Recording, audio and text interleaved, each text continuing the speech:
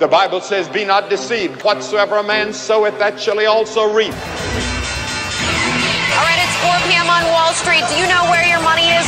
Welcome to Financial Issues, where we align reality with truth. Conservative talk radio you can count on. Financial issues that you need to know. We'll preserve for our children this, the last best hope of man on earth, or we'll sentence them to take the last step into 1,000 years of darkness. We will simply apply to government the common sense that we all use in our daily lives. Analyzing markets and financial news, this is Financial Issues Week in Review. Good morning. Welcome to Financial Issues. I'm your host, Shanna Burt. We're here live today. If you're listening at 8 a.m. Central Time, 9 o'clock Eastern Time during the week, if you're catching us on a Saturday on an AFR station, just know that you can get this program live every day, maybe not on an AFR station, but by going to our phone app, you can download that right to your phone. You can watch or listen live or go back and listen later. You can also watch live on Facebook, YouTube, and Rumble. So those are other outlets that you can still catch us on. Well, I've got to talk fast. We've got a lot of economic news to cover. The biggest news this week, of course, has been the Fed's meeting and their increase of the Fed funds rate by another 25 basis points yesterday, just as expected.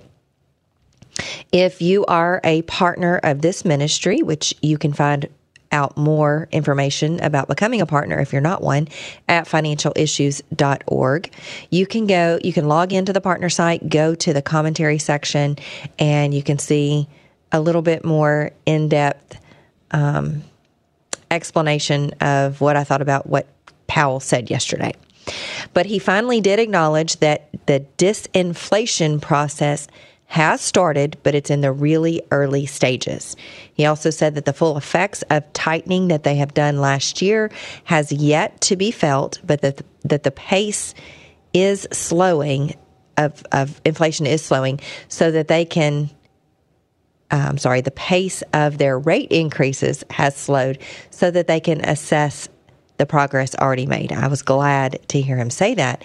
And he stuck to the script that ongoing increases in the Fed funds rate are anticipated, just like he stuck to the inflation is transitory line for far too long prior to the really high rate of inflation that we saw last year. He said things like we need to see substantially more evidence to be confident that inflation is on a downward path, and that he is strongly committed, or the committee is strongly committed to returning inflation to the 2% target over time. We will stay the course, he said, until the job is done. But he shied away from giving a definitive answer on the terminal rate, saying that those estimates would be updated in March. Watch this clip of a little summary of some of the things that he said and why he thinks we could still expect a soft landing for the economy. My own view would be that you're not going to have a sustainable return to 2% inflation in that sector without a better balance in the labor market. And I don't know what that will require in terms of increased unemployment, your question. I do think there are a number of dimensions through which the labor market can soften. And so far, we've got, as I mentioned, in goods, we have inflation moving down without the softening in the labor market. I think most forecasters would say that unemployment will probably rise a bit from here. But I continue to think that there's a path to getting inflation back down to 2% without a really significant economic decline or a significant increase in unemployment. And that's because the setting we're in is quite different. The inflation that we originally got was very much a collision between very strong demand and hard supply constraints, not something that you really have seen in prior business cycles. And so now we see goods inflation coming down for the reasons we thought, and we understand why housing inflation will come down. And I think a story will emerge on the non-housing services sector soon enough. But I think there's ongoing disinflation, and we don't yet see weakening in the labor market. So we'll have to see. We'll have to see. He also said that Fed policy would remain sufficiently restrictive. He said that many times, but with no desire to over-tighten, which is what the market really fears, that they're going to go too far. And he said that we have tools to use if we do over-tighten. These tools that he's talking about are quantitative tightening, significantly reducing their balance sheet, which they have been doing. The focus has been more on the raising of the rates rather than the rolling off of debt from their balance sheet. But the Fed has been reducing their holdings in their bond portfolio. They've reduced their holdings by $445 billion since June by allowing these bonds just to roll off, to come due, and not reinvesting or not writing more debt for the government. The balance sheet reduction pulls money out of circulation, and the Fed Bank of San Francisco said that this quantitative tightening has had an impact on the money supply of about a 2 percentage point rate hike, additional rate hike. So the balance sheet, though, is still more than $8.4 trillion. Powell also said, or he continued to claim, that the labor market is extremely tight, a claim which the evidence I'm seeing disputes a little bit. I think we've seen more softening in the labor markets than Powell sees, or at least acknowledges that he sees, but at least his vice chair, Brainerd, sees some things that he doesn't, or sees some things a little bit differently that he does. And to my relief, he said that he agrees that there is no wage price spiral that is pushing inflation higher. So that was a fear for a little while, that we would just see wages continue to go up, and that would just push inflation up, and it gets into a spiral and a really bad situation. He did acknowledge that housing services are expected to rise until newer leases work their way through the data. So was glad to hear him say that. And he sees little to no disinflation in core services, ex-housing, because he did acknowledge that it's going to take a little bit longer for us to actually see the data come down in rental cost. But that's just because of a lag in the report. So we will continue raising rates, he said, until we do. So I think he's missing a little something there that, I've seen a trend in core services starting to come down, and he has too, but he pulled out that old transitory word again, which scares me a little bit. And he said that the decrease in goods inflation could be just transitory, and we could see them move back up soon. He said that they have raised a total of 4.5 percentage points and still need a couple more. He stuck to that narrative. But he did mention that they used to think that a fast pace of raising rates was to raise by 25 basis points every other meeting. So I don't know if that could be signaling that he maybe intends to shift, maybe do a little pause and then shift after that. So, got more to say about that, but I'm running out of time. So there's little to nothing that the Fed can do about some of the inflation that is being experienced, and maybe I'll talk more about that in the next segment. Bottom line, though, is the markets aren't picking up what the Fed is putting down. So they see the increase of 25 basis points as dovish in spite of all of the hawkish talk that the Fed is still trying to put out. The stock market rallied, seeing that there may be more of a pause coming, and the yield curve is starting to steepen, which is a good thing. That indicates that, they believe that inflation is definitely on the mend. So the 10-year Treasury now sits at 3.34%. It's come down a little bit. If you want to get a really great rate in fixed income, I encourage you to check out the AFA charitable gift annuity. Their rates are better than the 10-year Treasury, and you can even store up heavenly treasure as you fund the master's work. You can find more information about that on our website, financialissues.org. Well, don't go anywhere. We're going to be right back with more Financial Issues.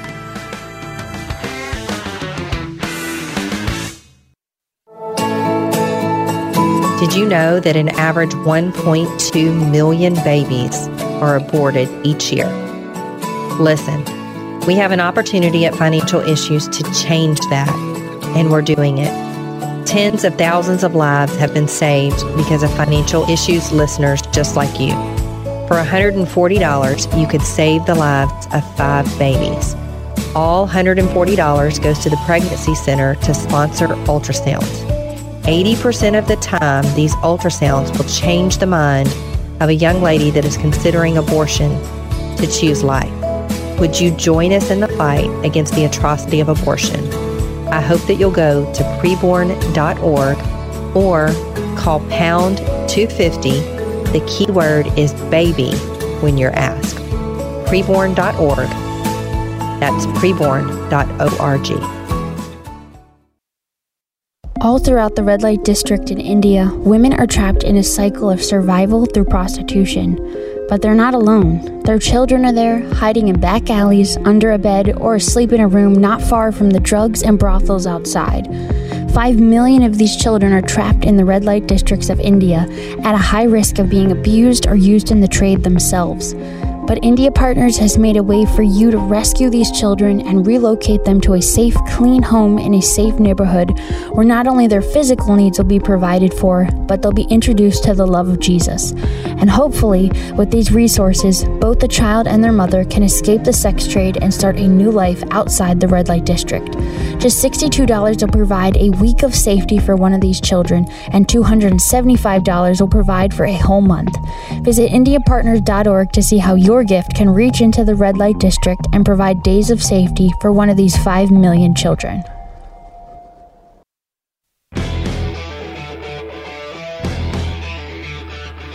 FISM News is a conservative news source with a biblical worldview. With us, you get just the news grounded in truth. And now, with the new FISM TV app, it's even easier to take FISM News with you wherever you go, so you're never behind on what's happening. Not only are FISM News articles updated regularly throughout the day, but you can now easily access and read them right from your smartphone. And with just a few taps, you can share stories with friends through messages, email, or social media. Also, you can conveniently watch or listen to The Daily Show on demand and even go back to see recent broadcasts. Coming soon, you'll be able to download the podcast version of the news for offline use. So go ahead and visit your app store, download the new FISM TV app, and start exploring this engaging, educational, Christ-centered content today.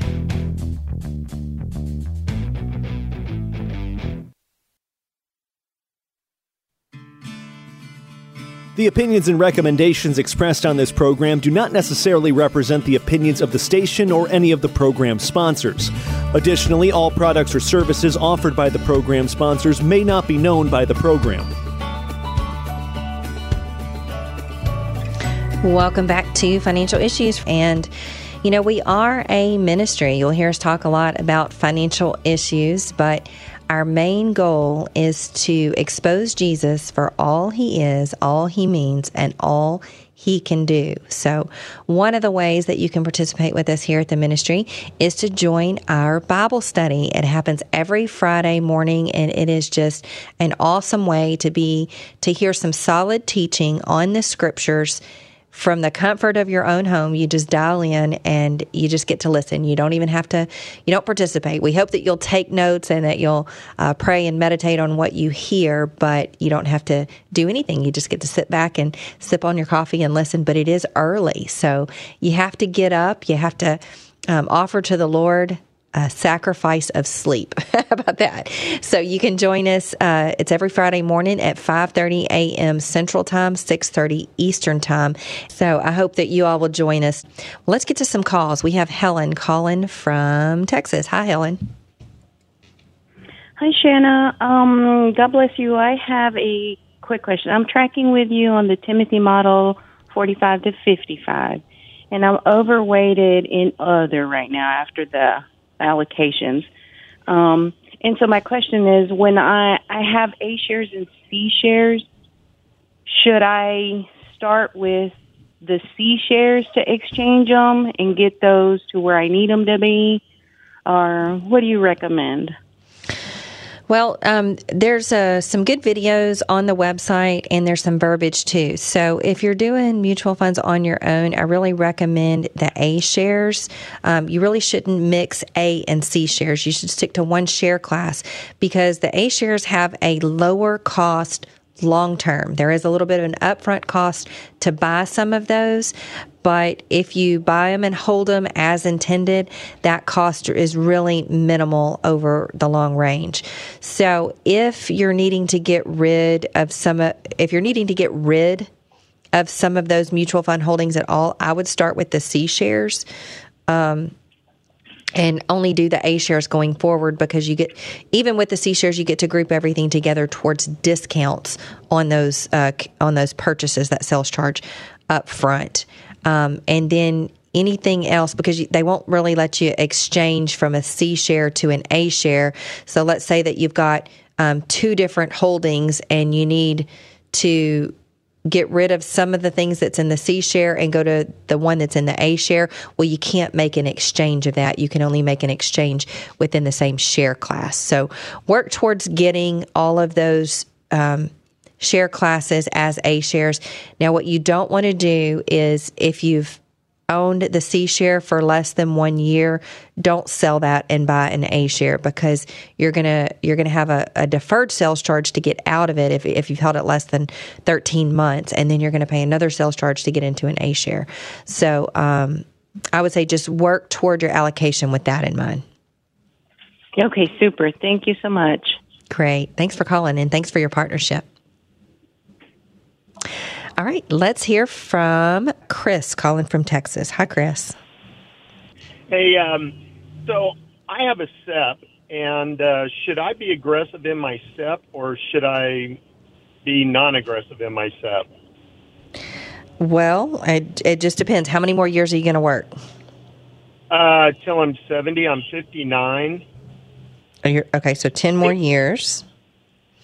And what is your risk tolerance like? What is your experience? Have you been invested and seen your investments drop? And what was your reaction?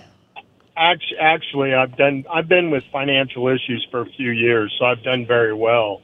My oil stocks, you have a refinery down where you live. I don't know the call symbol, but I'll tell you that way. I'm up 300%. So should I take profits on that and invest it into one of the other stocks that you've got on your buy list? Yeah. Energy was the sector that did the very best last year, being up over 60%. And I think we've got almost all of the refineries down here in my area, but I think I know which one that you're talking about.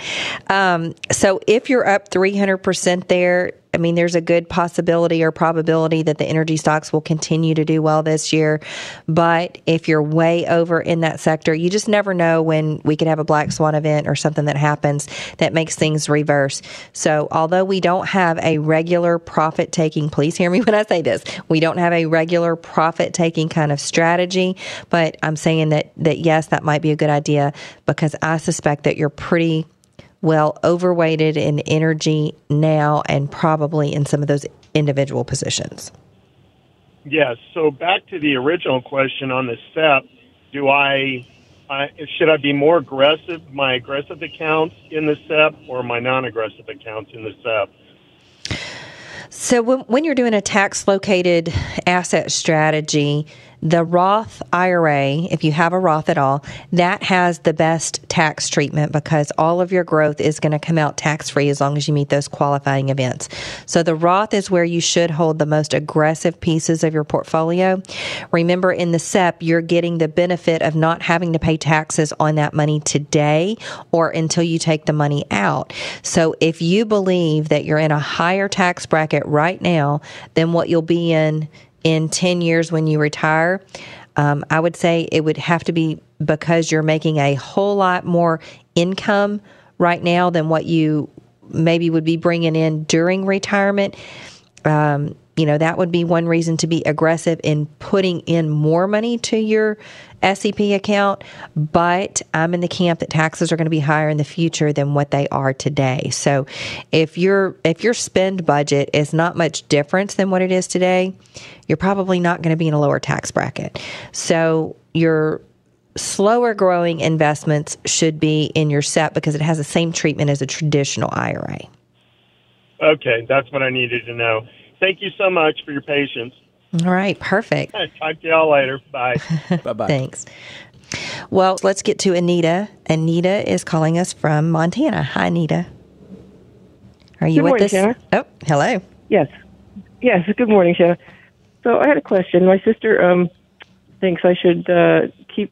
I got some new money from my brother who passed away, and it's in a different account. And she suggests I keep it in a separate account and not because put it all where I have my main individual account because of the FDIC that it only covers up to $100,000. Do you recommend keeping them in different brokerages, or I thought Dan always recommended we keep everything together so we don't get spread out? Yeah, so there's two issues there. FDIC insurance, I like to use institutions, and unless you're using a credit union because they have a little bit of a different insurance coverage.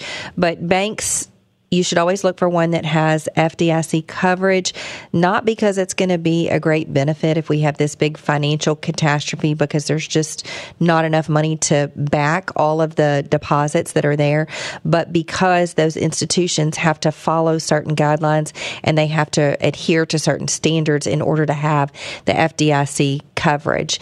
And it really reduces the risk of your particular institution going out of business. So it happens all the time. Banks at a very small percentage rate go out of business, and what happens, the FDIC comes in and they just open under a different name, usually over the weekend. So it helps with that. What makes that difficult is when you start having money in a lot of different financial institutions, it makes it more cumbersome for your heirs to be able to collect all of those assets when something happens to you. There's a possibility that they might not know that you have assets at these different locations unless you keep really good records for them, which is a good idea. But you can do your CDs in a brokerage account. So even if you're not wanting to get into stocks or mutual funds or ETFs, you can open a brokerage account at a discount brokerage firm and deposit all of your CD money there. And then you just want to make sure that you have the ability to shop from CDs all across the country. It's called brokered CDs. And so you can, within that one account, hold CDs from banks all across the country and not even have to worry about exceeding that FDIC limit. Okay, so FDIC doesn't even matter for an individual brokerage account if you have a cash position. Is that what I'm understanding? Well, your cash position in your brokerage account is not going to be FDIC insured. That's going to be covered under the SIPC insurance, which doesn't necessarily back the holding, but just from fraud or from anything nefarious happening with the institution that you're holding it with. But you can have FDIC insured CDs. You could have 100 FDIC insured CDs in one brokerage account. And because they're all issued by different banks or different financial institutions, they can all be, you don't have to worry about exceeding that limit. Okay, I think that answers my question. Yeah. Thank you very much. For example, you might have in your brokerage account, you might have a CD that's issued by Bank of America. You might have another one that's issued by Goldman Sachs. And so there's all of these different banks all over the country that will post their offerings in that brokered CD platform. Okay, so it doesn't matter anything about whatever you have in your brokerage account. If it's in stocks, none of that's covered if something was to fail anyway, right? Yeah, stocks are not covered. I mean, when you get into equities, you are assuming market risk. So whatever happens with that company is what's going to happen. There's no FDIC, there's no insurance there. Okay. Yes. Well, thank you. All right. Great. Well, thanks for calling. All right. Have a good day. You too. All right, Seth, what do we have on social? I know there's... Yep, a couple things here, Shanna. Okay. Tony is saying, Shanna, after the 2020 election, Dan's investing tone felt kind of a hold, move more to cash and be ready to take a more severe position. But your tone seems to be more positive towards investing. Would you please comment? What do you think? After the 2020 election, he came out with another set of recommendations, which was to move forward in redeploying that cash. So we had some really negative years in the market, a negative year in the market last year. We think valuations are pretty fairly valued right now, and it's a good time. You know, we updated the models in November of last year, indicating that we had an opinion that it was time to move in. So if you're following the model, just follow the strategy and you should be good to go. We're going to take a break and then we'll be back with more financial issues.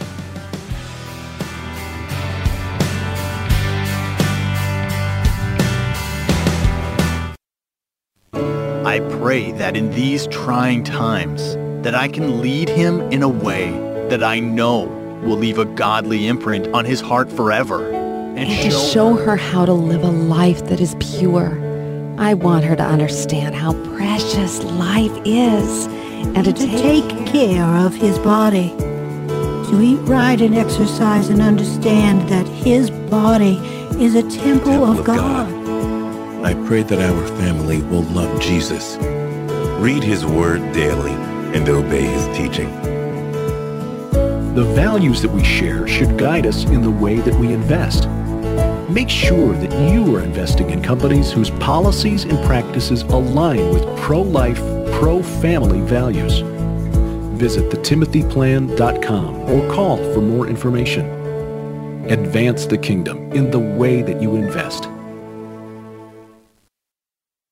If you like what you're hearing right now, you're going to love going to the website FISM.TV. Keep listening to this show right here and right now, but later when you're done, go visit our website. It's FISM.TV to learn more about this show and plenty more. Securities offered through G.A. Reppel & Company, a registered broker-dealer and investment advisor, member FINRA and SIPC. Opinions expressed by Shanna are hers alone and are for informational purposes only, and do not necessarily represent those of G.A. Reppel or the outlet on which you are listening. You should consider how the information applies to your situation prior to personally implementing it, and consult any financial professional you work with to make sure it's applicable to your financial plan. Welcome back to Financial Issues Stewardship Ministries. And, you know, stewardship encompasses so many different things. Most of the time people think about their money, and that's what we talk a lot about here, helping you be a good steward with your finances and with your investments. But we also have stewardship over things like our bodies, which is the temple of the living God, if we are believers, and the freedoms that we have about the choices that we get to make over our bodies. So a little bit of personal economic news. A recent survey that was conducted by AARP shows that of adults who are still working, more than half expect either to work into retirement or to never retire.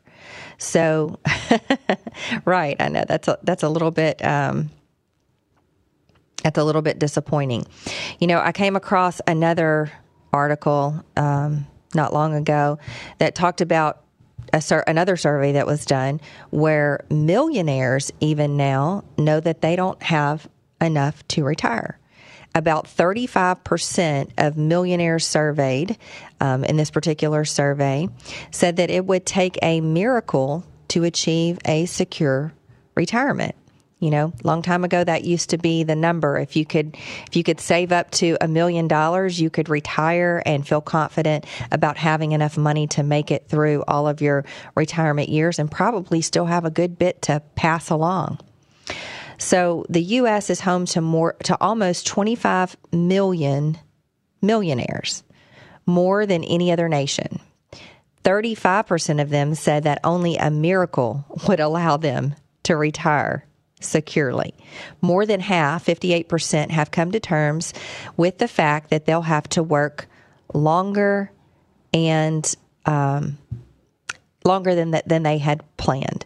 You know, the retirement age has really come down over the years as we've had a really prosperous stock market. We've most people you talk to just really scoff at the idea that retirement age is actually 65 in a time when life expectancies are getting longer and longer and longer. So if you retire at age 65, you probably have a good 20 to 30 year lifespan ahead of you. So you're going to be retired, you know, living off of what you accumulated in, 20, 30 years of working for that same period of time. So it's a really monumental task to do that. And now, we're seeing with inflation and negative stock market performance last year, Fidelity reported that the average retirement plan was down 23% last year, with the markets down between 19 and 33%, the bond market down 30%. That's taken a really big hit to American retirement plans. So Americans are looking at working longer and possibly needing to save more under those conditions. So we're here at Financial Issues to help you figure out how to do that and how to do that in a God-honoring way. So we hope that you'll go to our website, financialissues.org, and check out our strategy. Consider becoming a partner today. Let's get to some calls. Let's hear from Vicki. Vicki's calling from Virginia. Hi, Vicki. Hey, Shanna. Thank you for all you do. Sure. I am calling because I'm an income investor, and I was reading some notes that you had for us. Should I, as an income investor, be purchasing 1/6 at a time over 6 months, my new investments?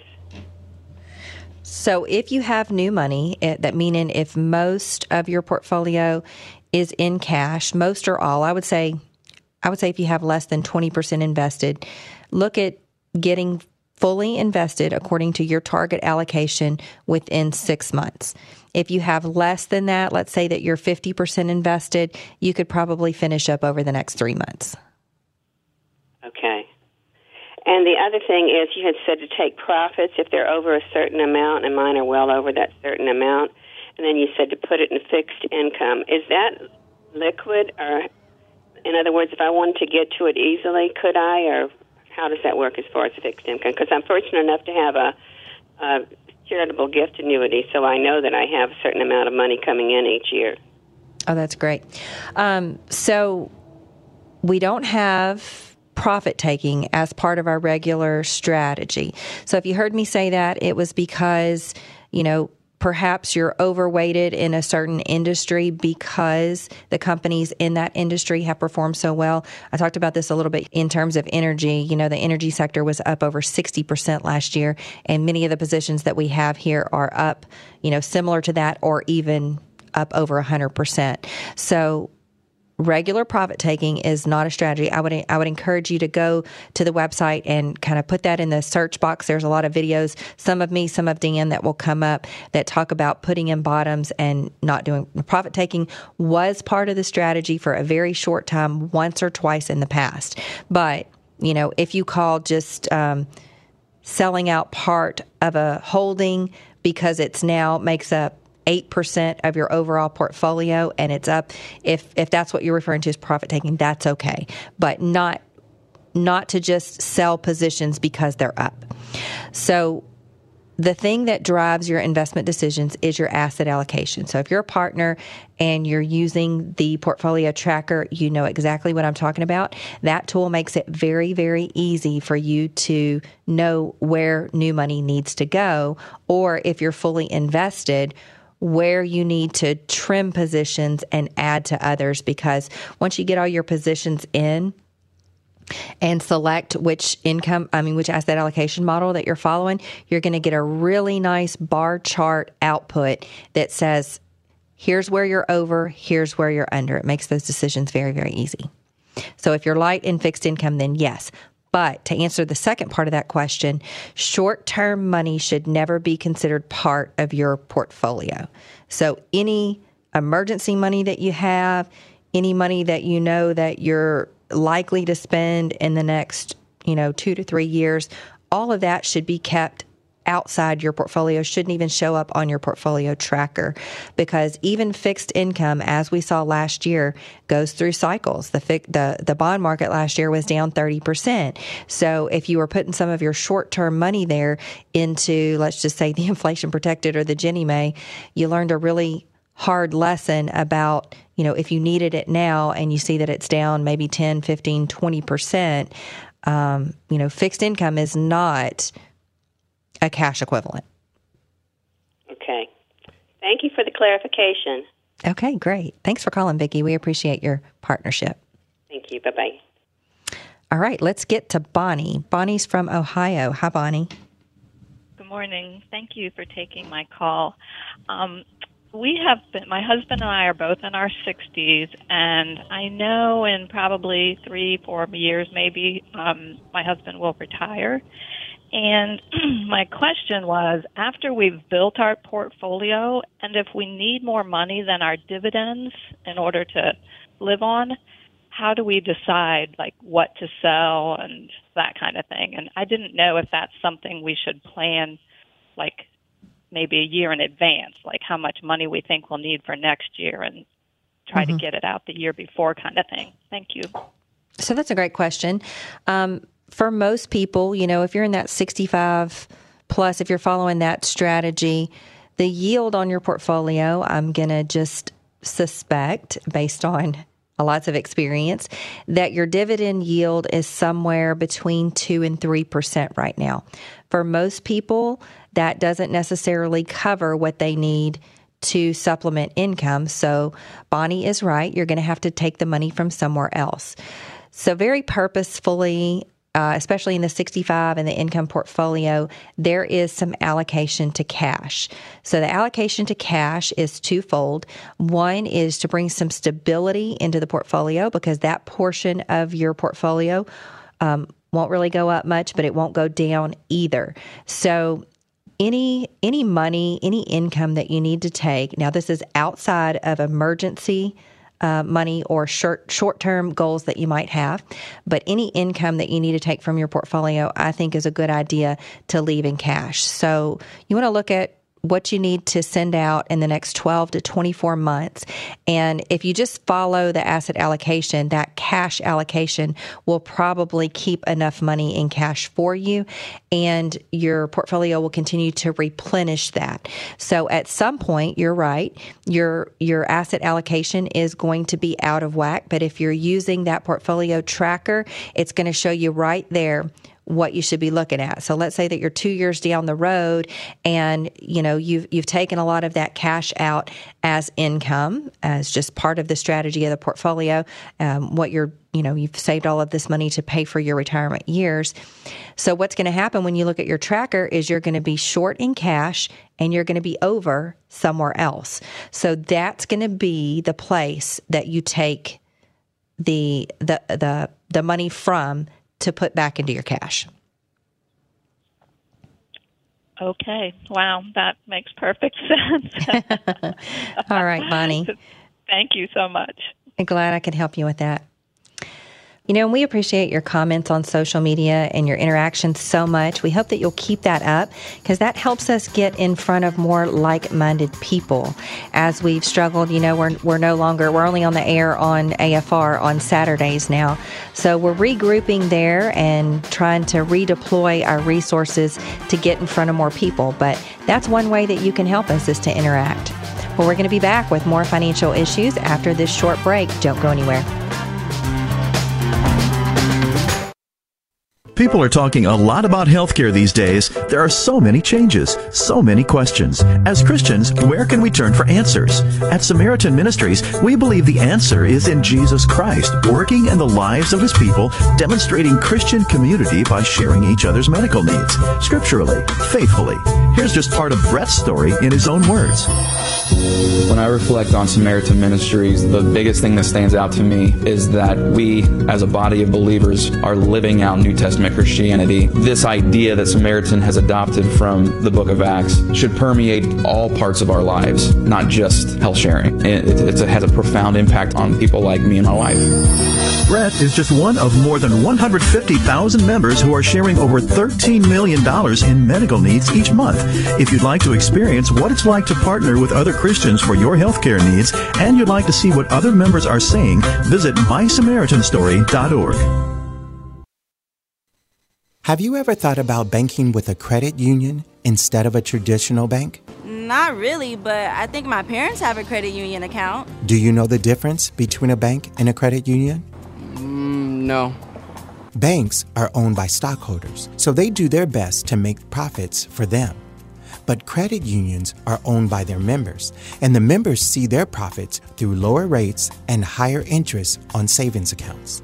And at Christian Community Credit Union, our mission is to help members and ministries become better stewards and achieve their financial goals. Our mobile and tablet apps provide easy, safe, and convenient banking. It's like banking at your fingertips 24/7. When you bank with us, you're banking with someone who shares your faith and values. To get started today, visit us online at mycccu.com. Christian Community Credit Union. Your money building God's kingdom. American Family Association President Tim Wildman. Why does AFA exist? Well, we're here to inform, equip, and activate individuals and families to transform the culture. We want to make an impact on our country for Christ. That's the reason my dad, Don Wildman, started this ministry 40 plus years ago. Dad was concerned about the direction America was headed, and he was determined to do something about it. Maybe that describes you today. If it does, I want to strongly encourage you to consider a charitable gift annuity to American Family Association Foundation. This will benefit you, and it will ensure that we stay in the fight for a long, long time to come. That's the AFA Foundation.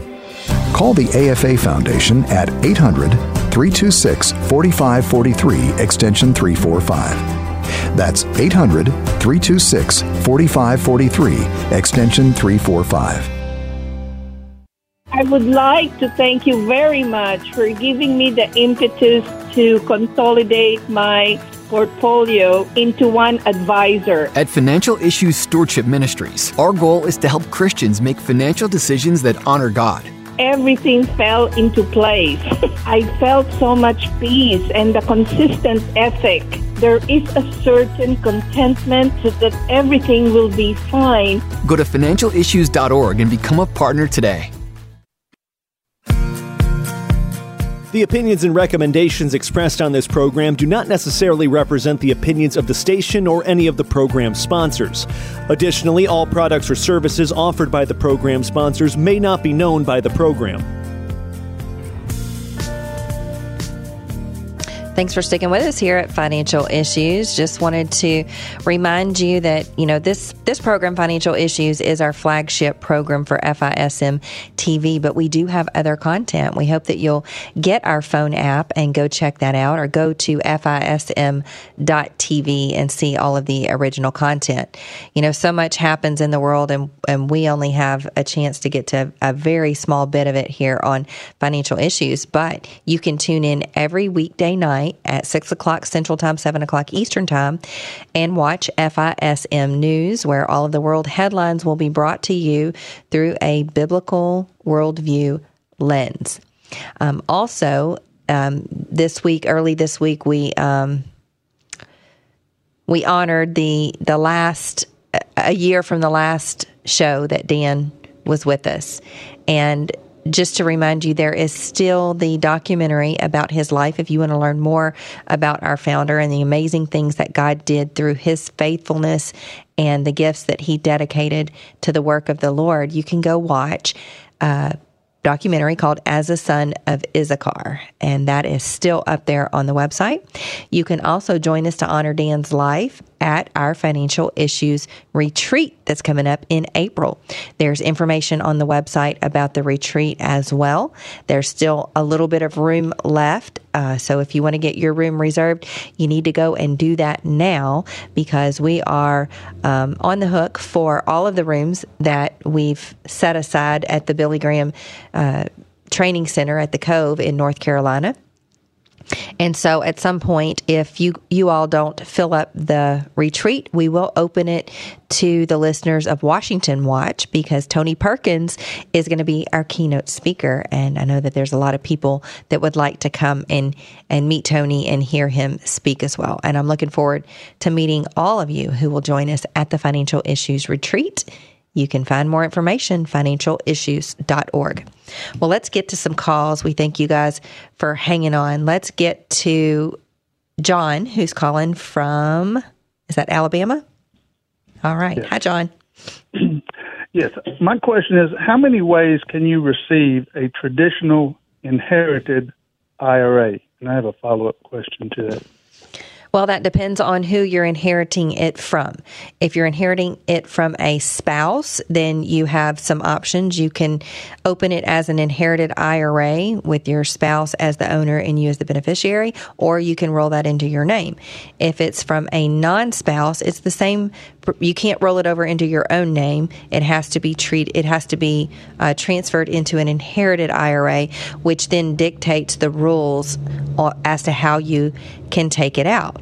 It depends on when the person that you're inheriting it from died.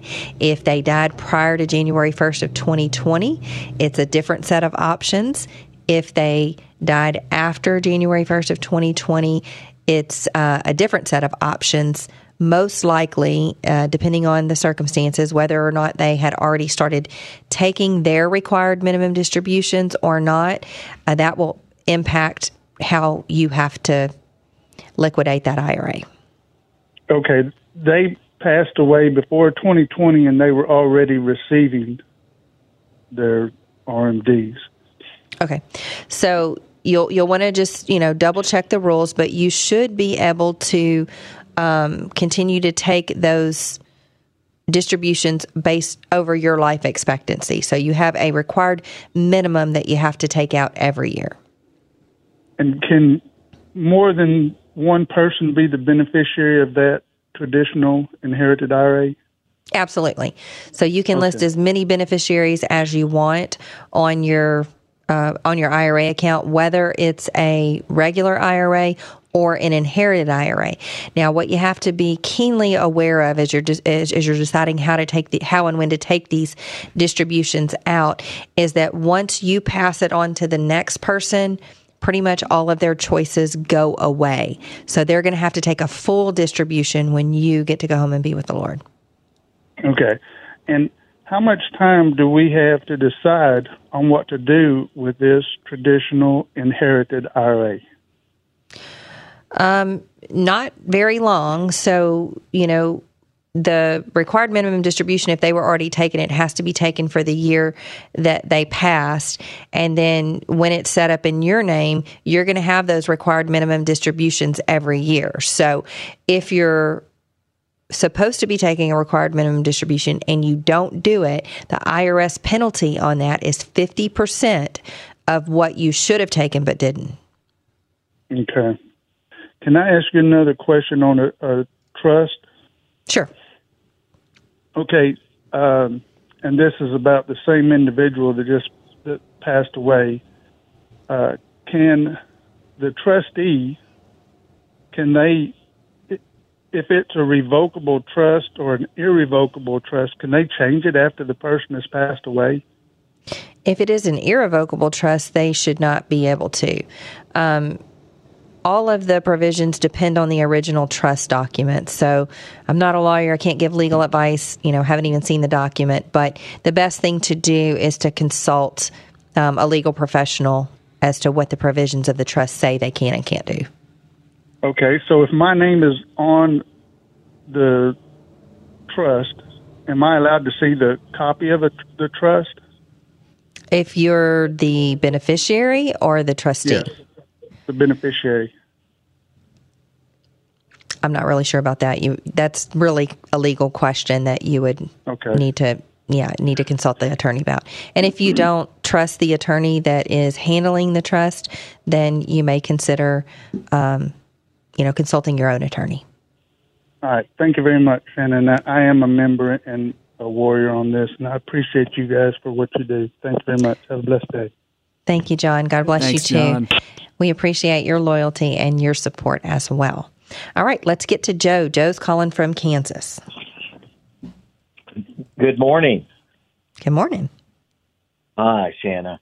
Hey, also, I want to ditto what John just said, that very thankful for all you do, and you're very, very much appreciated in the entire team. So thank you. God bless you. And, hey, Christ is coming back. Amen. We appreciate you, too. Thank you, Joe. All right. So, anyways, I'm 71. My wife is 69, all this background stuff. We're retiring in the next 1 to 2 years. We're in the 65 to retirement allocation. So I have had many positions, too many positions, and so I have recently been consistently and slowly whittling them down. And so here's finally my question. So with my ETFs, my mutual funds, my fixed incomes, then, and I'm sorry if this sounds so ridiculous, but after all those, then should I have 50 stocks, or should it all inclusive total 50? I don't like to give a real hard number, but when you're looking at the number of positions, the best way to do that is to remember kind of the rule of thumb. You want to have no less than 1% in an individual stock. Now, that's not the mutual funds, not the ETFs, or the fixed income, or the cash, because those have different percentages. But the individual companies, you want to have at least a minimum of 1% in that company, and on the higher end, up to 3%. Now, once you get over 5% in a particular holding, that's when you want to consider maybe paring it back. But that's really going to drive the number of companies in the portfolio.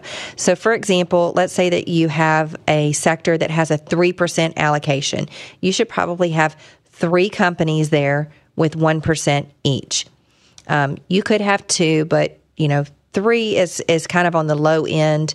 On the flip side of that, in one of the heaviest weighted sectors, maybe you've got a 15% allocation, let's just say. I think you should have a minimum of 5 stocks there. So that's really going to drive the total number. And if you kind of stick to that, you won't get bogged down by having a hard, just one specific number for the overall portfolio. But my suspicion is that you're going to end up with between, let's just say, 35 and 45 individual stock positions. Okay, great. I have a follow-up question then. Okay, if it's real quick, we can get to it, but we're right at the end of the show. Okay, my lowest. Well, no, I'll just text one in or email one in. Thank you. We appreciate your partnership and your loyalty.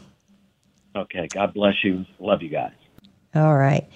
I don't know. Do we have anything that we can get to real quick? Shanna, maybe just some good mornings. Might just be able to get to some good mornings. We got Eddie from Tennessee saying, good morning, everyone. Looking out my window at all the ice on the ground and trees. Eddie, we had the same thing up here in Philly, man. A little bit of snow. It was nice. Little chilly here, but no ice. Yeah. Shanna, when was the last time you guys had snow or ice?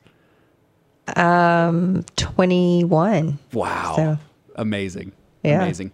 A couple other people saying hello. Gene is saying hello, and Gary, and Dan's little brother, Uncle John, and all the usual saying hello on the website. Good to see you all. Good stuff.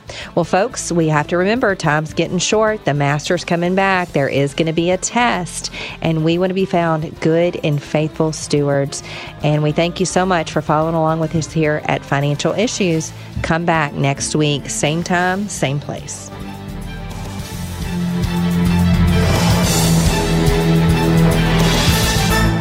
If we ever forget that we're one nation under God, then we will be a nation going under. Thank you for joining us. This has been an FISM production.